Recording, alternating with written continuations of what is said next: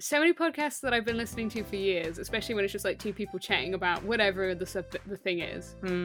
Over time, the like chat in the beginning, one of like so many of them actually, it's like half an hour of girth before it gets to the thing, and I was like, wow, we just could never. I feel bad when we're chatting shit for 5 minutes and it's often still Les Mis related. We have some dignity. Yeah, I'm like, wow, the audacity of I've had to skip Tro and I've passed the 30-minute mark and they're still not telling me about the ultimatum. Like, what is it? Oh my god. So everyone can be grateful for that.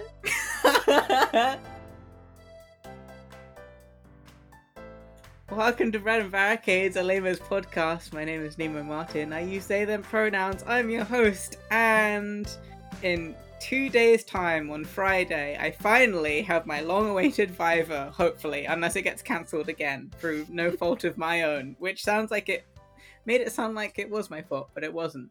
Anyway, there were strikes. There were lots of strikes. Basically, a lot of my life hinges on what happens on Friday. So tomorrow I'm going to Legoland with my brother. I was initially going to go down to Brighton to get a tattoo of Victor Hugo on my body. But that got cancelled. No! Everything's getting cancelled. So, which is probably works in my favour, because I was kind of dreading having to stand for like 3 hours during my Viva with a really heavy dissertation in my hands after having had a tattoo on my shoulder. That's so thrilling. Oh, by the time this comes out, you'd have hopefully have done it. Yeah. So people can't send their... Wow, remembering a really old one from this podcast. Love and Crystal Blessings from Vicky Hugo. Wow. A classic, yeah. So well, you can still tweet that out and ask everyone to send their Hugo vibes. So next recording, we'll know if I am yet to be a Doctor au Chevet. This is Stevie, she, they pronouns, your primary researcher. In like the opposite energy, I think. Remembered how much Sudoku just unlocks that certain part of the like ADHD brain where I can focus on Sudoku like I couldn't focus on anything else in this on God's green earth. So it's just been a lot of like, I'm like, sat here gaming with my wife. She sat there playing the new Zelda for like 3 hours straight, and I am not looking up from my Sudoku in that same amount of time. So it's kind of like we're gaming together. So that's so excellent. It's been fun for my brain. Anything to not read Victor Hugo, am I right, ladies? Cancelled immediately. Get off. Yeah, no, actually I got home and started reading immediately. With no like fucking around like I would usually do. Because I knew that book 9, Where Are They Going? Chapter 1 is titled Jean Valjean, so the bitch is back. Bitch is back. It's our boy. Here for not a good time, and he's not here for a long time either. Oh no. I forgot how I was meant to open this one. My name is Jean Valjean, and I wear coarse grey cotton trousers and a long peaked cap concealing my face, and a workman's jacket. I am calm and happy in regards to my daughter Cosette, but I'm full of anxieties of a different kind. I see police officers and I put my middle finger up at them. The filthy preps. So we are back with Jean Valjean. Yeah. And yeah, something about before Hugo getting into anything of what's going on with him, Hugo being like, and here's what he's wearing, just really unlocks the my immortal. And he is happy and relaxed in regards to Cosette. He was disturbed for that like week or two, but like it's all kind of chill now. His new anxiety, and who he's really putting his middle finger up at, is that he just keeps seeing Thénardier around town. And it's been so often that he's like, oh god, like he's definitely prowling, and that's like harshing his vibe a bit, I guess. I only want one man to be stalking me at my home. Unfortunately, I have 3. But luckily, the aforementioned full look is keeping him disguised for now. So Thénardier hasn't recognised him. But then also, further concerns, Paris is so unsettled. Oh, Weird. That's a weird thing to mention in this novel. Yeah, imagine. And that's just like a really bad time for people who have, well, for everyone, but specifically if you already have something to hide. Because if you're feeling all anxious and uncertain, the police are even more like uneasy and suspicious. Mm. And then he says, while trying to track down a man like Pepin or Maury, which to me was just like, French Pippin and Mary, you might detect a man like Jean Valjean. Which makes sense. So for these reasons, he's anxious, and fair enough. And then, to make matters even worse, some, we must assume, weirdo little cretin has scratched words into Jean Valjean's wall. That couldn't have come back and bit Marius on the arse at all. And it looks like it's probably been done with a rusty nail or something. He can see the like chipped plaster. He knows it's happened recently in the night. And like, what are you meant? Why? What was he to think?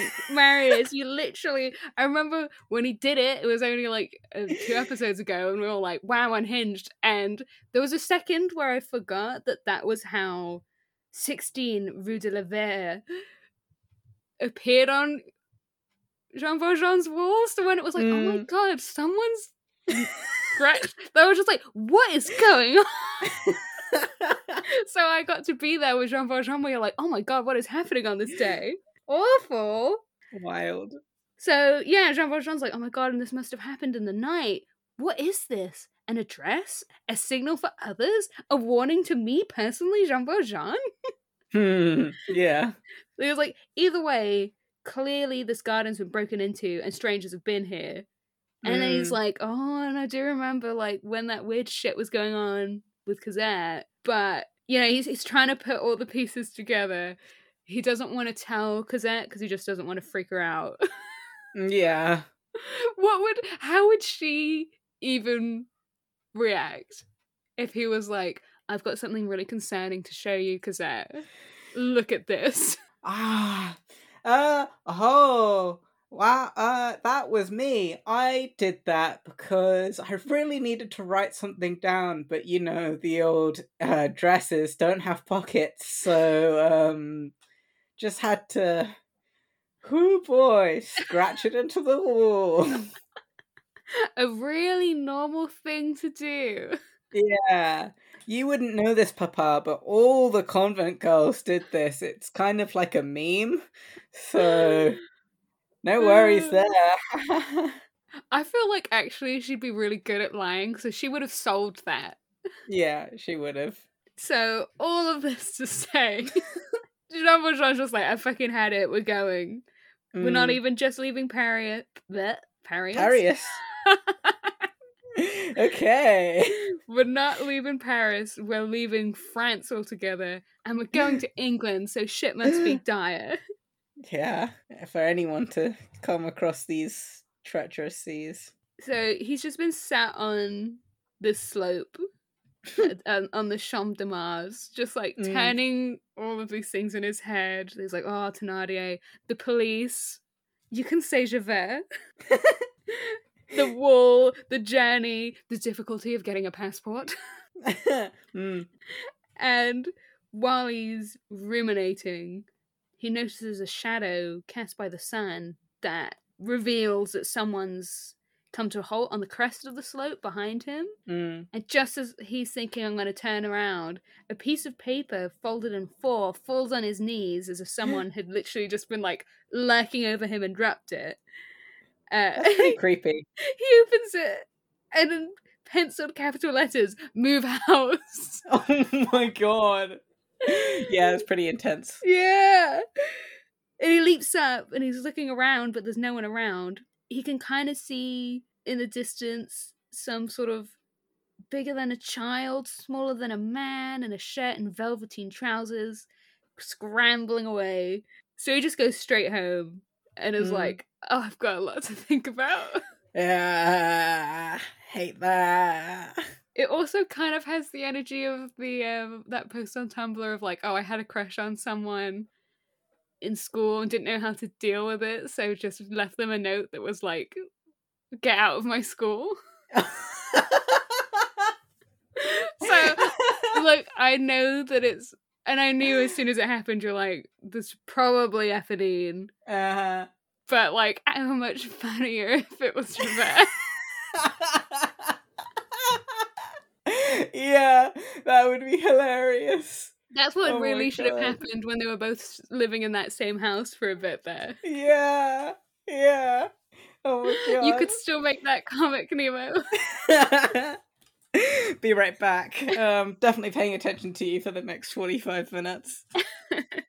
So there's just like a lot, like, it's all going on for Jean Valjean. And then unfortunately, chapter the second, we're back with Marius. So, as we had left him last time, he's left Monsieur Guillemot's house, and he's feeling pretty devastated. Yeah. He'd gone in with like a little bit of hope, and is leaving in immense despair. And despite the fact that Guillemot had been like, oh, well, that girl has probably like had a bit of a thing with Theodore, this is not casting any shadow on his mind, on Marius's mind. Like, that's not made him feel like jealous or anything like that. And then Hugo says, and I had to go on a thought journey for this one. It's like, what would be gained in drama would be lost in the truth. Marius was at the age when you believe nothing bad about a person. So it was like, is Ethne not a person? Is Thénardier not a person? Oh my god! Wow. So, when I was like, does he? What must one assume he means? Like nothing bad about your person, the person you're into, because he's thought bad things so many times. Yeah, but no, I think it's just Hugo being fucking Hugo, right? And being like, my Blorbo could never, despite having literally just. I'm pretty sure, like, when her fucking skirt blew up and he was like filled with incandescent rage. Yeah. Well, he's aged like 3 months since then, so he's a completely new person, and yeah. I guess so, but he's like, oh, so that kind of thing, like, later comes the age when you believe everything, so like, right now, he's young, so you wouldn't think bad about anyone, but later, so you're like, he's not gonna have suspicions. Later in life is when you become suspicious of the person you're into. Right.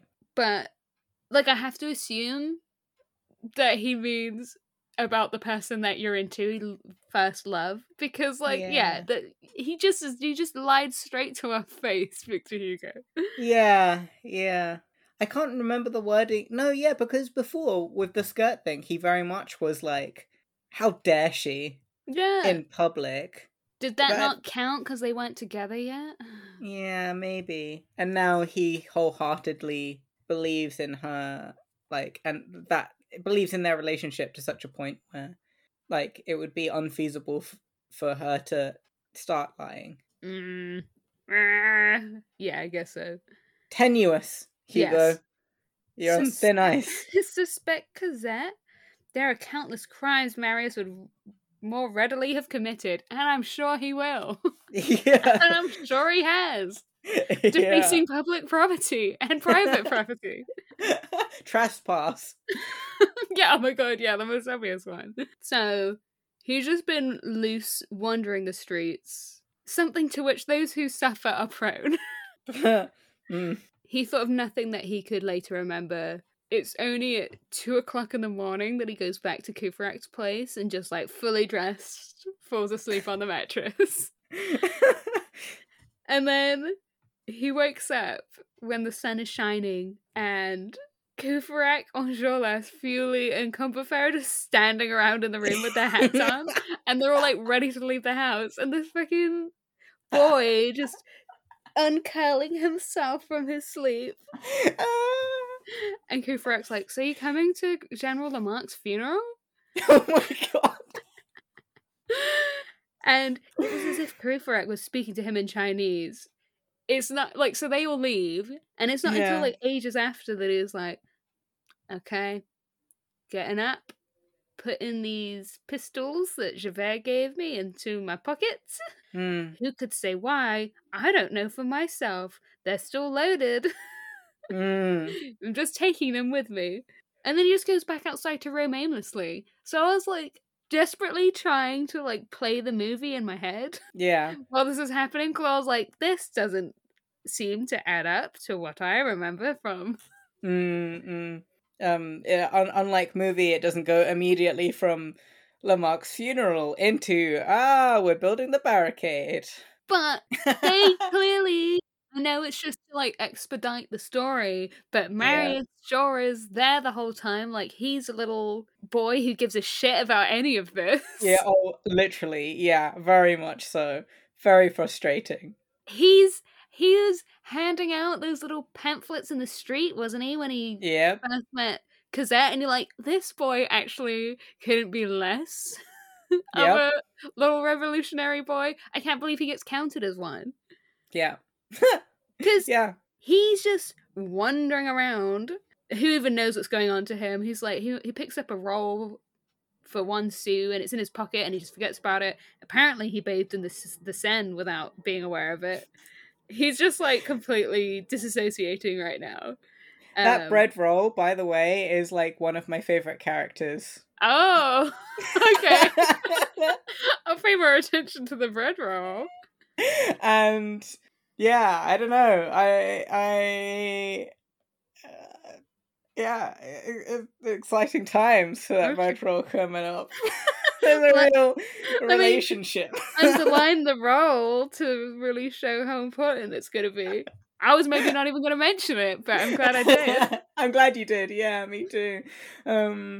Also, a side caveat to say that one line about Courfeyrac may well have been speaking Chinese has a featured line in my thesis where I'm like, nobody ever makes Courfeyrac East Asian person, despite this line being like, he could have been speaking Chinese. Like, not that only Chinese people speak Chinese, but, you know. Why not? Yeah. But that's not a common headcanon, so. Not yet. Busting onto the scene, however, hundreds of years late? Yeah. I'm also finding it really funny that Enjolras and who else was it? It was Enjolras, Courfeyrac, Feuilly, and Combeferre. So it's like the expected ones, and then you're like, oh, and Feuilly was there. Feuilly is the leader he's actually the leader of the revolution. But it's kind of funny that they all like meet up at Courfeyrac's house for like brunch before they go to the funeral. I mean, that's exactly what we would all be doing. That's how we know they're gay boys. Yeah. If we didn't before this point. And what Hugo doesn't say, coordinate outfits. Yeah, that's literally what I was about to say. Oh, sorry. So they're all putting their little harnesses on. There's like 6 full-length mirrors along all of the walls. There's Courfeyrac's house is the one that's chosen because it's got the most natural lighting. So very good for a photo insta moment. Well, like there's so many pluses. Like the minus is that Marius is a sleep-acting actress in the background of the pictures. In that very like, because he looks like a state. He only came in at 2 a.m. Like in our Lamarck's funeral fits. Living our best life, ready for revolution. Is Marius okay? This isn't about him. And like someone thirsty being like, who's he? And everyone being like, degenerate, do not. XXXXX. Not even worth your questions. Red flag, red flag, red flag. Yeah, because now he's just like, he's up, but wandering around with pistols that Javert, you should have taken those back. Actually, no, he couldn't have taken them off him because he never showed up at the. Javert's been like going back every single day and just standing in front of the doors like, my god, this boy left. He stole my pistols from me. Where is the fic where it's literally like, instead of the canon events, that's why Javert shows up at the barricade. He's been hunting down his property, and like Jean Valjean is ready to square up and be like, "Oh God, you followed me here. I knew he would come." And he's like, "This isn't about you right now." I've got bigger fish to catch. There's the a leader worse of the boy. Thenardier gang is right there. He stole my pistols before, like, leading me on, pretending like there was a thing. And then Jean Valjean could be like, "Oh, this stupid little boy is also trying to steal my daughter. I hate him too." And it's actually only at that point that they're like, oh, in love. Yeah. Valjean's like, I hate prison and I think it should be abolished, but if you could put Marius in there That's for like... Take him away! That's actually Jean Valjean right there. Yeah, I know that he's very young, but... as you know, Jean Valjean looks great for his age. Yeah, exactly, yeah.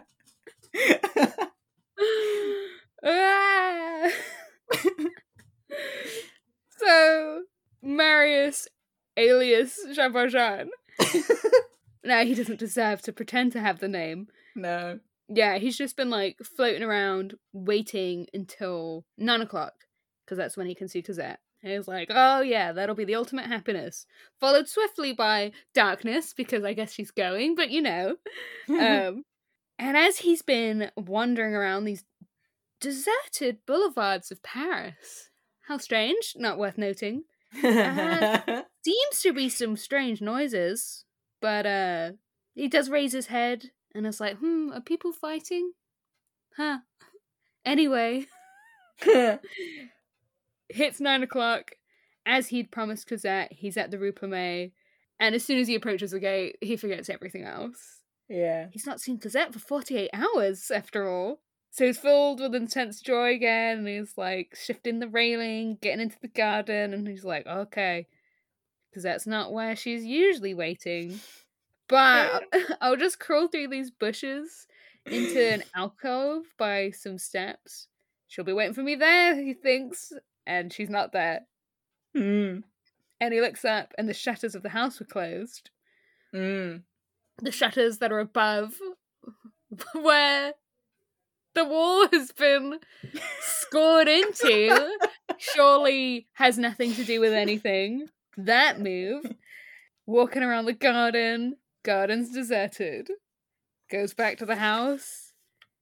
And by now he's crazed with love, delirious, terror-stricken, in a frenzy of grief and anxiety, like a master who returns home at a late hour, banging on the shutters. And he's banging, and the risk of Cosette's father's grim face appearing before him and being like, what the fuck are you doing here? Is nothing compared to, like, the fear that she's not there. So where that used to be his, like, number one fear, now he's like, it's worth the risk. And he starts shouting her name, and there's no reply. It was all over. No one in the garden, no one in the house. Fixes his desperate eyes on that dismal house, as dark and silent as a tomb, and even emptier. Yeah, he's just like, well, since Cosette's gone, there's nothing left for me but to die. When, luckily for him, he hears a voice that seemed to come from the street, calling over the trees. It's like, Monsieur Marius! Huh? Monsieur Marius, are you there? Yeah. Monsieur Marius, your friends are expecting you at the barricade.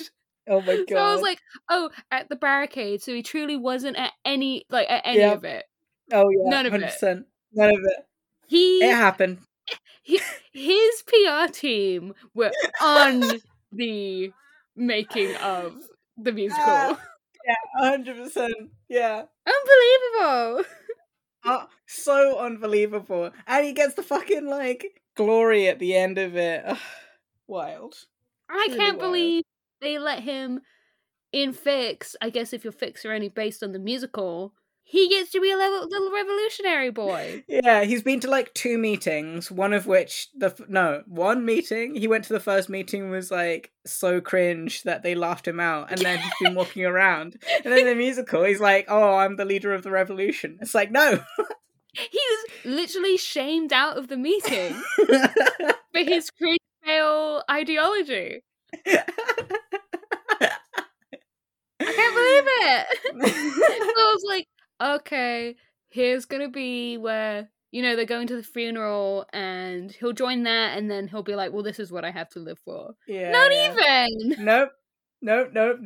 The voice kind of sounded like Eponine, rough and husky. But when he runs to the gate, he saw someone who looked to him like a young man running off and disappearing into the twilight. So who could that be who sounds just like Eponine? And is now wearing trousers, so could not be Eponine. Be anyone.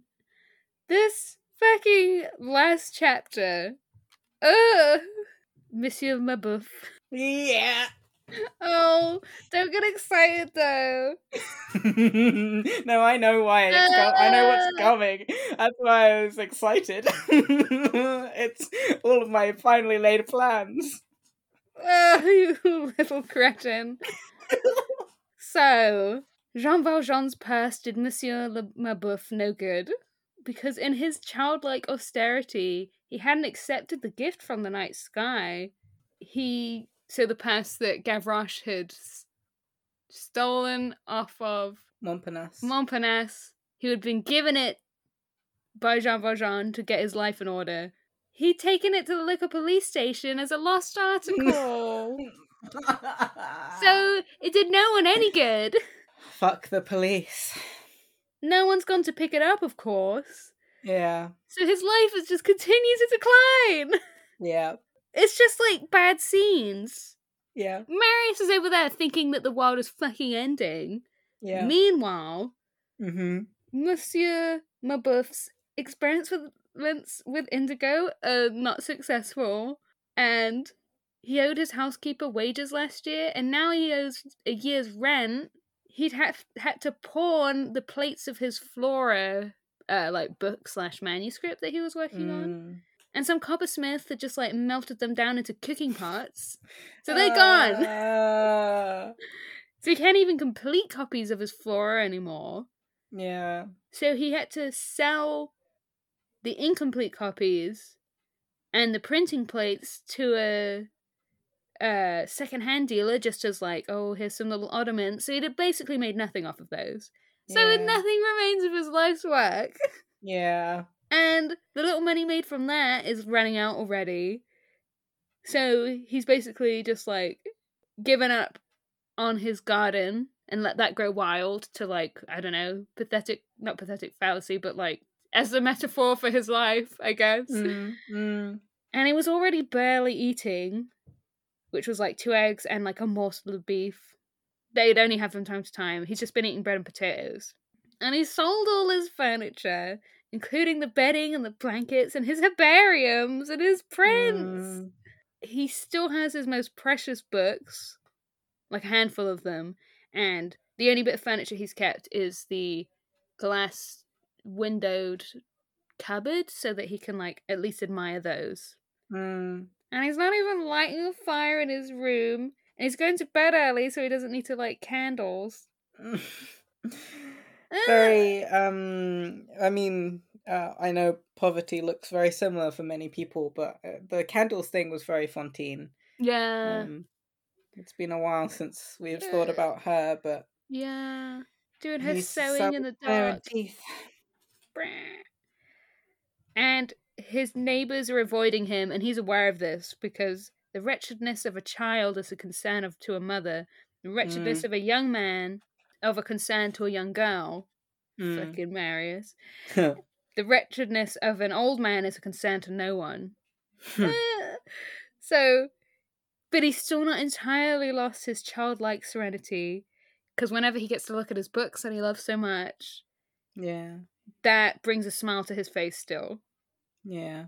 And then one day, Mayor Plutarch said to him, "I've got no money to buy dinner." And he's like, "What about on credit?" She's like, "They're not going to give us that anymore."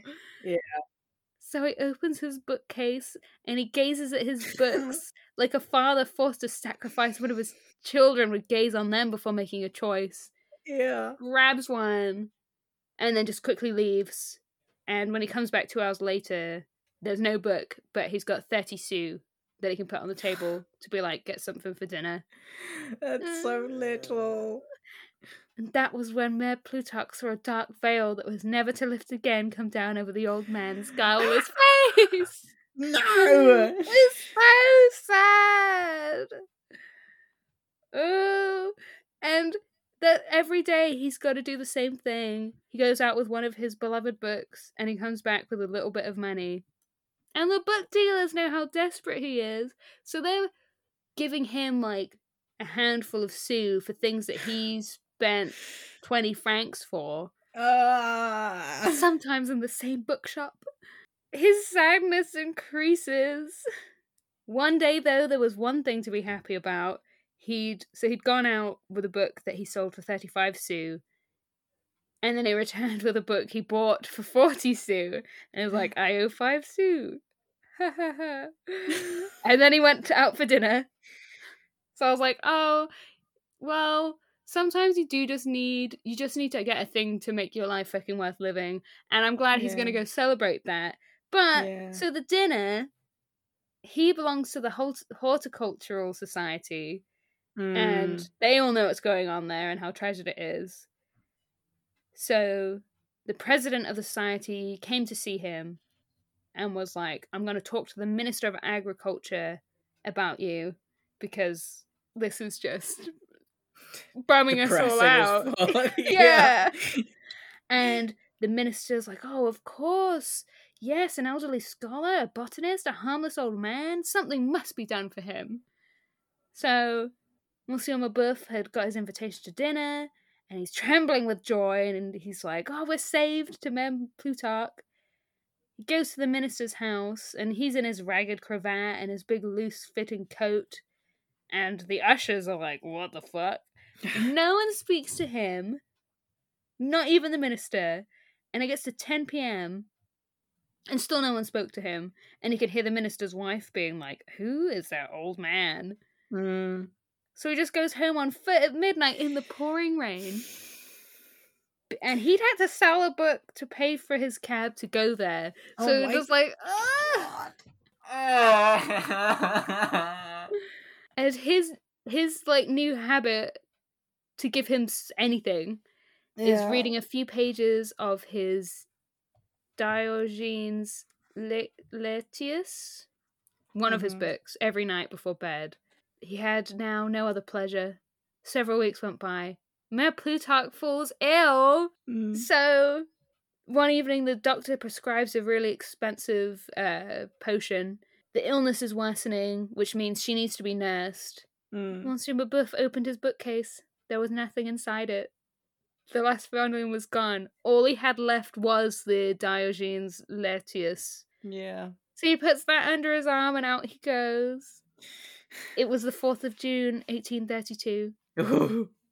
And he comes home with 100 francs.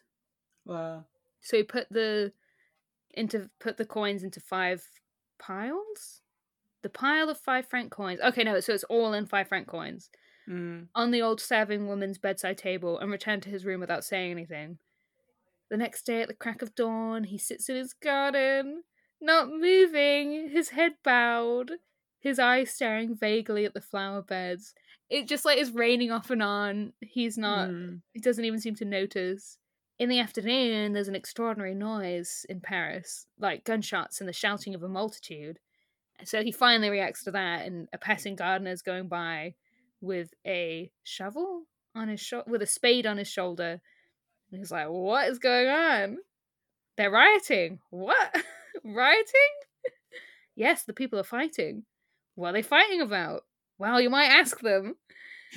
Whereabouts? Over by the arsenal. So Mabeuf went back into the house, got his hat, automatically looks for a book to put under his arm, but there are none. So he's like, oh, of course. And he just sets off in a daze. So I'm really worried about Monsieur Mabeuf going to where the fighting's happening. Why did you make me care about anyone? You're so horrible. You don't care about me at all. And I knew you were so You were so happy that I felt strongly about Mabuff, so I knew that it wasn't ending well. Because anytime I love a character, they die. Yeah. But it's so sad, the sad old man. We love ourselves a sad old man. Just use the money. Use the money to get you, your housekeeper, Gavroche, and Montparnasse. You could have had it all. Yeah, that would be a nice house. Fucked up little family. No. Grandparents and their 2 weird grandchildren. Yeah. And then it becomes just like overrun with children as Gavroche brings more and more of his family. Yeah. Unfortunately, it's June 4th.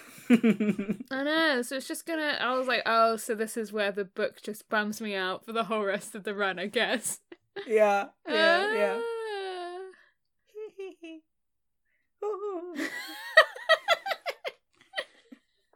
don't even know what I could try and break your heart with. Because obviously I'm gonna want revenge for this. Yeah. Oh... This is what you get for caring about anything or anyone. Yeah. And I've had to carry this burden for so long, caring about Mabuff. And nobody writes fic about him. Nobody cares about him, Stevie. I'm out here by myself, loving this old Mr. Beef. Yeah. Well, I also meant, like, this is what I get for caring about you. Oh. Oh. I feel I could... Well, I don't know. I won't know until it happens. But I feel like this is going to sad me out more than anybody else's death. Who's to say that he's gonna die? Maybe he has a good ending. I've got to start pre-mourning. I should have forced you to do the list of people in order of who you thought were gonna die earlier, because I kind of forgot that this was going to be preempted now. I did think that we had a little bit more time, but I didn't even think he was going to come up again. Yeah, I know. So when I saw his name, I was like, oh no. And then everything was so horrible. But it was when I was like, but he'd not yet lost his childlike joy and sincerity. And I was like, no, he's going to lose it. Yeah, I feel like when the last time we had a Mabuff episode, you said something like, and that's a wrap on Mabuff, and I was like, yeah. I wish it had been a wrap on Mabuff. Oh. So yeah, beginning of next episode, we're gonna start with a kill count. Oh yeah, you have to remind me before we start. But I'm just gonna be writing everyone. Yeah. Well, it's the order of how you place them. Oh yeah, the order. Mm-hmm. Yeah. I don't feel good about Fooley anymore now that he showed up in IV.xvi's lounge. the kill box, as it were.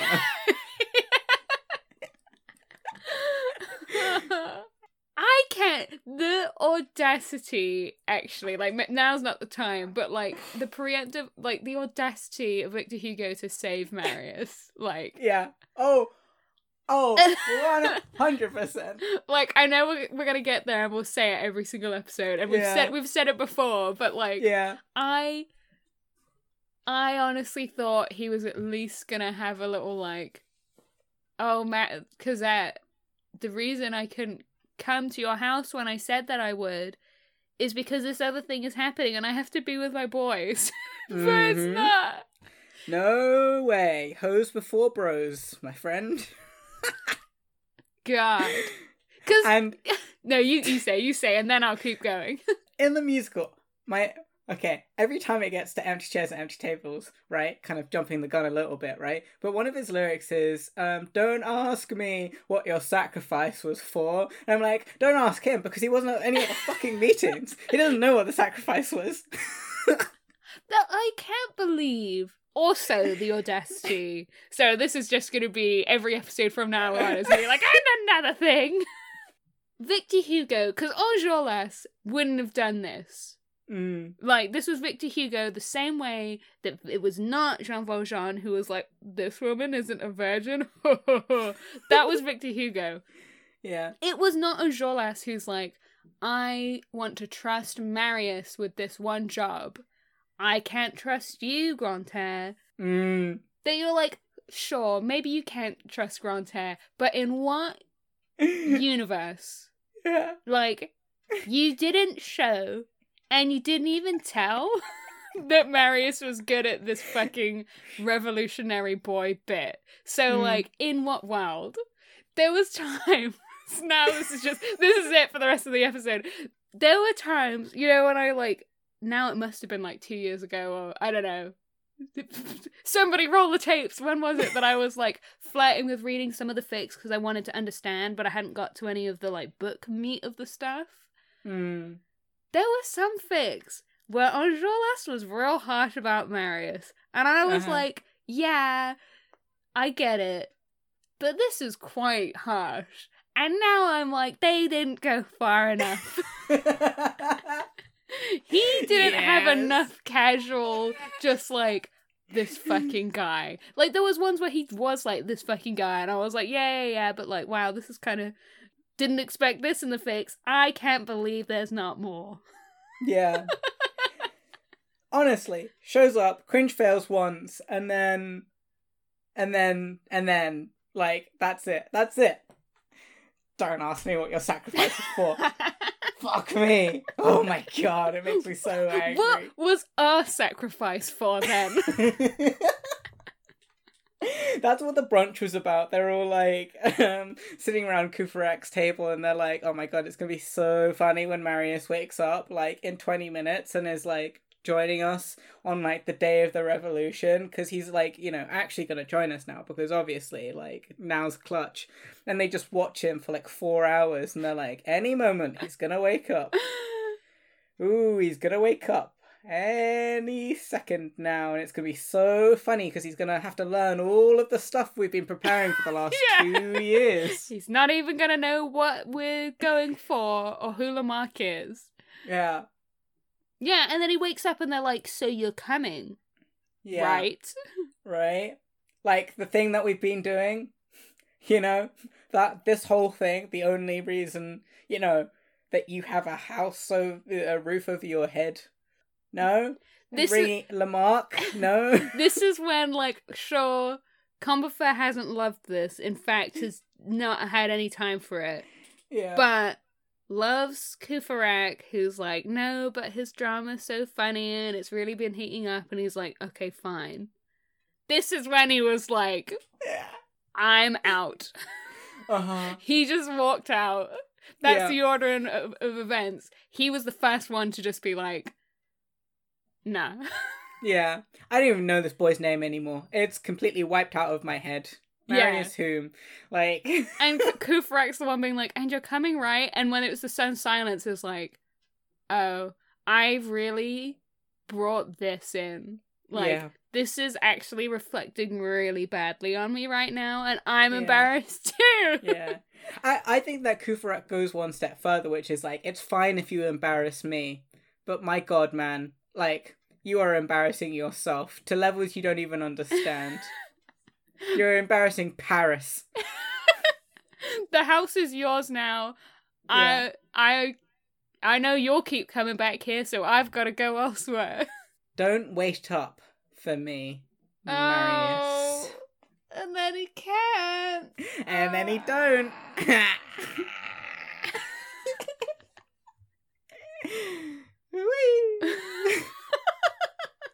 Oh, I hope that I can't remember their name again. The person who got us recording again. We were going to do it, but who was like, are you going to get to the revolutionary bit? I hope this is everything that you hoped it would be, because this is what it's going to be. And it was literally one episode after as well. We fully stopped before getting to the rebellion. Yeah. Anyway, it's the rebellion. Marius. And the more sad I am about my birth, the angrier at Marius I get. Because it is his fault. It's all just feeding into each other. Yeah. What? Yeah. So it's going to be his fault that Mabuff dies too? I'm ready to believe it. I don't know that that's what you're implying, but I believe it. I'm going to believe that for the next week until proven otherwise. Yeah. I'm so glad. You know, you were pretty. You didn't like Marius, but now you don't like Marius, and I'm like, finally. I've been on the Kufarek journey where you're like, no, but it's funny. Let him stay on the couch. And I've been Confair this entire time, like, he needs to go. Yeah. He needs to go. He needs to go. You can't see the future like I can, and he needs to go. Combeferre, yeah, you're right. Combeferre knew. Like, you knew because you've read this before, but, like... and me and Kufarek are like, oh my god, get out of my house!